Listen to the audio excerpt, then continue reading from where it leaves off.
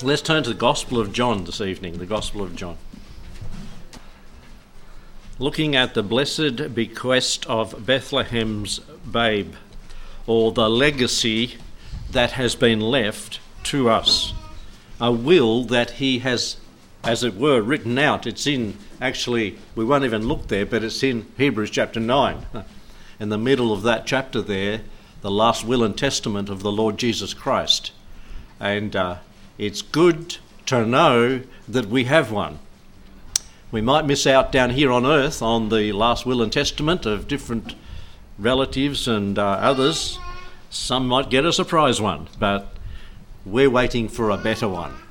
A one that cannot pass away, just like the New Jerusalem has just been sung, will not pass away. So the blessed will of Bethlehem's babe, we could say, or the bequest. In John's Gospel, chapter 1 and verse 14, we read, "And the Word was made flesh and dwelt among us, and we beheld his glory. The glory as of the only begotten of the Father, full of grace and truth." Let us pray.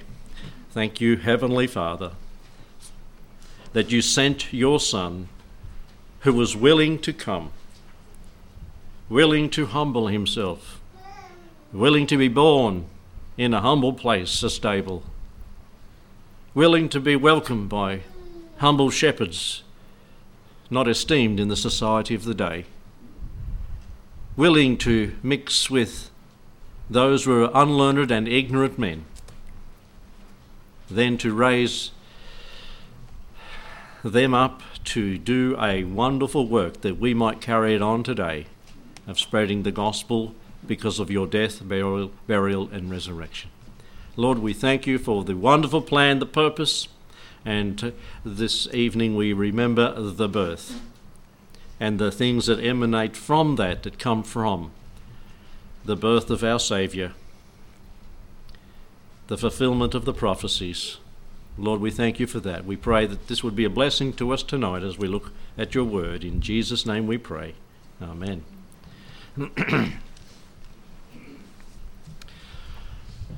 The most highly cherished gift that you have or I have ever received was in the mind of the donor before it was in the hands of the recipient. I don't know, you might have presents, we do, and we try to govern it when we're all together. There's 10 kids, and you know what 10 children want to do with every present all at the same time? Open them all at the same time. So we try to, one at a time, and little ones are waiting to open that, and then they see what the other one got. But before they receive that, somebody thought about it. It was in the mind of the donor, the giver. And is this not so true about the Lord, the Father? The same is true with God when he sent us the gift of life, the gift of the Lord Jesus Christ. It reads in 1 Peter 1:20, who verily was foreordained before the foundation of the world, but was manifest in these last times for you. So, way back before time, they had decided this to be so, that God would give the gift of his Son. And it marvels us, does it not, that God knew that we'd fall into sin. God knew that Adam and Eve would rebel, but he still went ahead with it.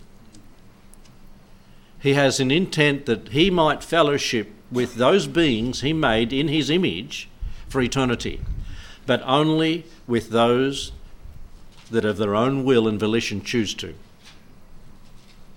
Now, I think it's so important to note that throughout the scriptures. And so he sent us this gift of life. For the wages of sin is death, but the gift of God is eternal life through Jesus Christ our Lord, Romans 6:23. God wrapped this gift in human flesh. Yet one must get beneath the wrapper and appreciate the gift. We appreciate his humanity, his humility and all that went with it. But we must get below and under and see what God was intending to do. We would not know what Christ had for us if the Holy Spirit did not remove that veil sometime in the life of the Lord Jesus. And the gift was unwrapped on the Mount of Transfiguration, wasn't it? And three privileged men, Peter, James and John, saw the glory of the Lord and who he really was. And one day, and I think one day soon, we might, without dying, go into his presence and all of a sudden, in a twinkle of an eye, see the glory of the Lord. You know, we talk about chatting with Adam and Moses and Abraham and those, but I think our attention will be upon the Lord Jesus, won't it? He is the Son of righteousness. He will shine beyond anyone else there. His radiance we will see, the smile of his face, for which we've longed for a long time. So the Holy Spirit removes, as it were, the covering, the veil. And we could say with Paul in 2 Corinthians 9:15, thanks be unto God for the unspeakable gift that is unwrapped or was unwrapped to us at the day of our salvation. The Holy Spirit spoke to our hearts, convicted us of our sin and our need of a Saviour, and we saw the Lord Jesus. We saw him by faith, and we believed on him by faith through grace. The wrapping was removed. A wonderful day. The world at large has never seen beneath the wrapping. In John 1:10, he was in the world, and the world was made by him, and the world knew him not. And you have heard, and I've heard, on radio and maybe television and different places in every Christmas, unsaved people singing the carols we sing, singing the Holy City. They have tenor. Is it a tenor thing? They have them, they choose the best one they can find and they have them sing it. And I thought, does he know what he's saying? Who he's talking about? What he's singing about, or who he's singing about? And I think, you know, it is a very big privilege that we have in our country that this happens still, with all the other things that are happening, that we still sing these songs. Well, they still sing the songs, and we can still sing the songs. But would to God that the world would see. He came to the world. The world was made by him, and the world knew him not. He wasn't unwrapped to them. Nor did Israel make the discovery, because in the next verse, John 1:11, he came unto his own, and his own received him not. Who? You? You were born of fornication. That was their declaration. That's what they accused the Lord Jesus. You're an illegitimate son. Why should we listen to you? They knew that. They thought they knew that.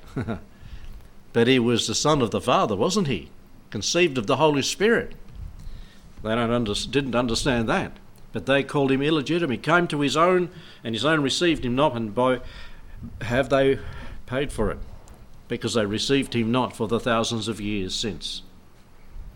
But it is granted to the believer to have the Lord unwrapped throughout our lives, that we may see him more and more.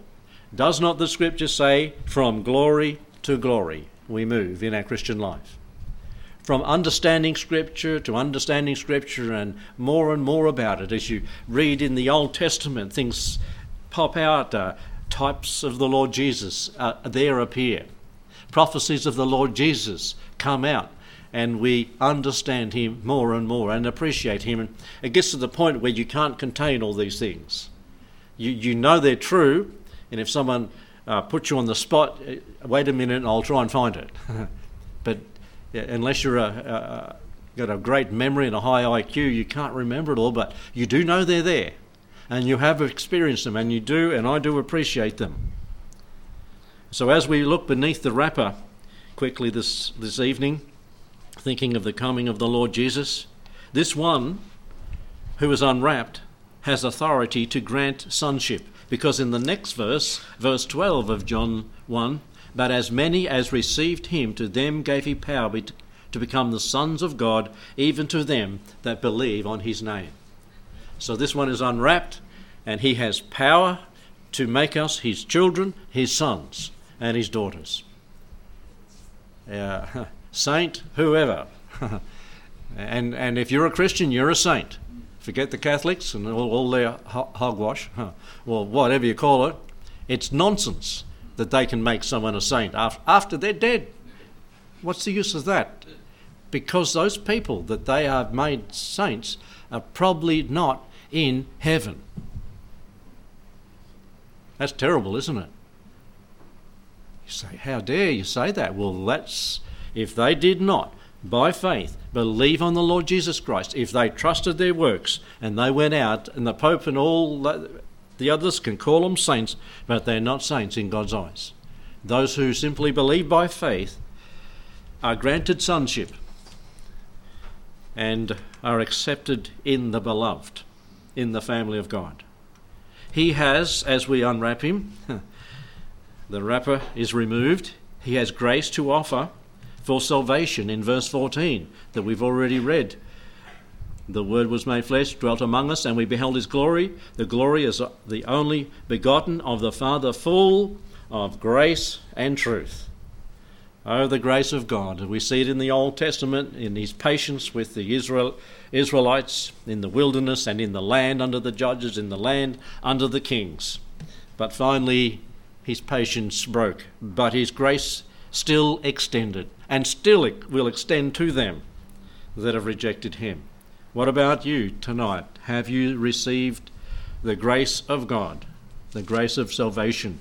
And that's over there in that well-known verse we know in Ephesians chapter 2. And we read from verse 7. Usually just read from verse 8. In chapter 2, verse 7, that in the ages to come he might show the exceeding riches of his grace in his kindness toward us through Christ Jesus. For by grace are ye saved through faith, and that not of yourselves, it is a gift of God, not of works, lest any man should boast. So by the grace of God we are saved. And so he has grace to offer for salvation. Have you received the grace of God in salvation? If you look at chapter 1 of Ephesians and verse 6 and 8, to the praise of the glory of his grace, through which he made us accepted in the beloved, in whom we have redemption through his blood, the forgiveness of sins according to the riches of his grace. Every verse we've looked at there in those ones where it mentions the grace of God. He has, as we see him unwrapped and revealed by the Holy Spirit to us, grace to offer for salvation. Unwrap the gift again, thirdly, and we see truth to present for enlightenment. This one, as we see him unfold before our eyes as we read the scriptures and hear sermons preached by faithful men, is the truth to present for enlightenment. The world wants to know what truth. What did Pilate say? What's truth? What's truth? Yeah, he was an intellectual man. He looked around and he said, it can't be found. And he was speaking to the one who is personified truth, the Lord Jesus. In chapter 6 of the Gospel of John and verse 63. John 6:63, we read this, it is the Spirit that quickeneth, the flesh profiteth nothing. The words that I speak unto you, they are spirit, and they are life. It didn't use the word truth, but it's there, isn't it? And back in chapter 1 and verse 17, we should have looked at this one before we left there. For the law was given by Moses, but grace and truth came by Jesus Christ. And praise the Lord for that. As we see him, he's the personification of truth. He couldn't lie, he wouldn't lie, he didn't lie. Not one lie. He was truth. And he was truthful to his closest companions. He was truthful with Peter, who was boisterous and just blurted things out and sort of, he was a bully of a man. Sorry, Peter, but he just did that. He overrid other people as you look. But you need men like that too, don't you? You need men like that to lead at times, as long as they lead by the Spirit of God, not by the will of man. And so God, the Lord Jesus, one of the last things he did was to Peter, wasn't it? Lovest thou me more than these? And he said it before all the other disciples too. You don't go around it, you go through it and say what's right to this individual. And boy, did Peter learn a lesson that day. Beside the fire, he was brought back to fellowship. He lost the fellowship beside warming himself by a fire on the day of the Lord's examination and trial. He gained his fellowship back by a fire just before the Lord was going to go back to be seated at the right hand. This one also has treasures to bestow for enrichment. In Colossians 2 verse 3, in whom are hidden all the treasures of wisdom and knowledge. You want to get wise? Learn about the Lord Jesus. Learn from him. Learn from his truth. Learn from his word, and you'll have treasures. You see, if you're the Prime Minister or the President or the dictator of a whole country, but you don't know God, you don't know the wisdom of God, you don't know the Word of God, you don't know the way of God, you go out into eternity lost. But if you're a Christian, a simple Christian, believe by faith, you have wisdom above those people in those positions. And we can today. We look around and we see decisions our government make, and we say, why? It's because they have not got the wisdom of God. Pray for them. We need to pray for them because they are under the hammer everywhere around the world. This one, as we unwrap, has peace. Peace to bequeath for comfort in times of trial. In John's Gospel, chapter 14 and verse 27, John 14 and 27, we read, peace I leave with you, my peace I give unto you, not as the world giveth, give I unto you. Let not your heart be troubled, neither let it be afraid. In another verse, I think it's in Philippians, isn't it? He gives peace that passes understanding, all understanding. Peace that passes understanding. He has bequeathed that to us. He has willed that to us. He has said, if you believe on me, this peace will come. You'll be at peace with God, you'll have the peace of God, and you'll enjoy peace on earth when it happens. The peace of God. And it's given in different ways in different verses. The peace that's bequeathed to us as we unwrap the gift that's been given, the unspeakable gift of the Lord Jesus. Also, he has power to release from problems. Matthew 28:18, and there's many verses you could put in with these as well. And Jesus came and spoke unto them, saying, all power is given unto me in heaven and in earth. Go ye therefore and teach all nations, baptizing them in the name of the Father, the Son, and the Holy Spirit. And he said, and lo, I am with you always.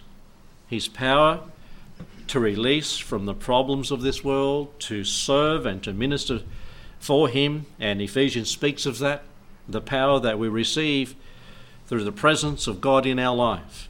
And it's when we get to the point we realise this is not working because I'm trying to do it. It only works when God works through you to do it. And because we're human and because we're proud people, we often forget that. God works for his glory through us. When we get the glory, he's not working. And so pray to God that we'll know the presence and the power of God upon our lives and our ministry and our testimony. And we can sit back and enjoy what God does through us because we simply yield and say, yes, Lord, I'll follow you. And lastly, as we unwrap the Lord Jesus, we see hope to instill for assurance in our life. Have we got assurance or have we got insurance? That was brought up when? First Sunday of the month, was it? Oh, Pastor Hine, that's right. Have we got assurance or insurance? We've got assurance, better than insurance. Hebrews 6:19, which hope we have as an anchor to the soul, both sure and steadfast, and which entereth into that within the veil.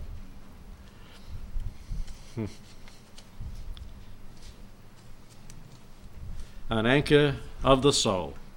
With everything that's going wrong. Well, there's that thing over again in Indonesia. I don't think I'd like to live in Indonesia, especially on the coast. It's just terrible things, and there's hundreds of people killed and maybe a lot more yet to be found. And you think of you look at the people wandering around through the wreckage and the demolition of the houses and cars, and you say they've got no hope. If they're not Christians, they're just a hopeless situation. How do they keep on going? But in the Lord Jesus Christ, if one was a Christian, even in those positions, even in those conditions, under those circumstances, we still have hope, don't we? It's sure and steadfast. It's to that which enters within the veil. And we'll be looking at that, the door, in one of the studies in the near future. The door, the veil, and the curtain. And we come within the veil into the presence of the Lord, and we have a hope. It's not a hope-so hope, it's a no-so hope. It's a good hope. It's a hope, not that, like we say, I hope it comes to pass. No, when we say I hope it comes to pass in Christian circles, that means it's going to come to pass. I absolutely believe it. Don't you believe it? Amen. The Lord Jesus is coming again. Amen. The New Jerusalem will be, yes. That God will take control of this world, and with all the things that He will. And we have a blessed hope and at the glorious appearance of our great God and Saviour, Jesus Christ. If it be said that these stated benefits were only potentials at Bethlehem, they became irrefutably realities at Calvary. In Romans 8:32, he that spared not his own son, but delivered him up for us all, how shall he not with him also freely give us all things? And who shall lay anything to the charge of God's elect? It's God that justified, it's God that saved, it's God that keeps. And He's not going to advocate any time soon. No, never. He's never going to advocate the throne, is He? He's always on His throne. And He is in control, though we look around the world and say it's all out of control. He's still in control. Can you imagine Shadrach, Meshach and Abednego and Daniel and Ezekiel up there too, and looking at the situation as dire, as desperate. All our relatives have been killed. We're the privileged ones to have our lives spared. We've been dragged off to Babylon, and they want us to sing songs of Zion up here. And how can we? We're so far away, thousands of kilometres away, a long way when you had to walk it from our hometown and from Jerusalem. How can we sing? And the situation seemed hopeless, but not for those that believed, because God, through Jeremiah, had said, 70 years you're going to spend up here. And old Daniel got down on his knees and he faced Jerusalem and he started praying earnestly when 70 years was about up. And I think, folks, brethren, we ought to get on our knees and start praying that God would do a work through us before He comes and save more souls. And I'm glad to hear the prayers of the people after the sermons lately, that's the intent, that souls would be saved, that opportunities would be had to share the Lord. What about this Christmas? Opportunities to share about the hope that we have, the realities of Calvary, freely given us all things to richly enjoy. These are actualities now in life of every true believer. Blessed be the God and Father of our Lord Jesus Christ, who hath blessed us with all spiritual blessings in heavenly places in Christ Jesus. So enjoy this season, and the reason for it is the Lord Jesus Christ. Thank Him for it. We're heading out to eternity soon. All aboard. come to the Lord Jesus, unwrap the gift, and say, I have found the unspeakable gift. Let the Holy Spirit speak to you through the word, that you might be saved. Let's pray. Thank you, Lord, for the truth of your word. Thank you for the realities of this wonderful gift that God unwraps through his Spirit to us and through the word of God. And we see the person of the Lord Jesus Christ. Beneath his humanity was his deity, his eternality. Everything that God is, he was and still is. And thank you for that. And that you would deign to love us, to save, to die for us who were, while we were sinners, rebels against you. Lord, bless the word to our hearts, and may we rejoice this Christmas with our families, with our friends, and give us opportunity to serve and to tell others. We ask in Jesus' name. Amen.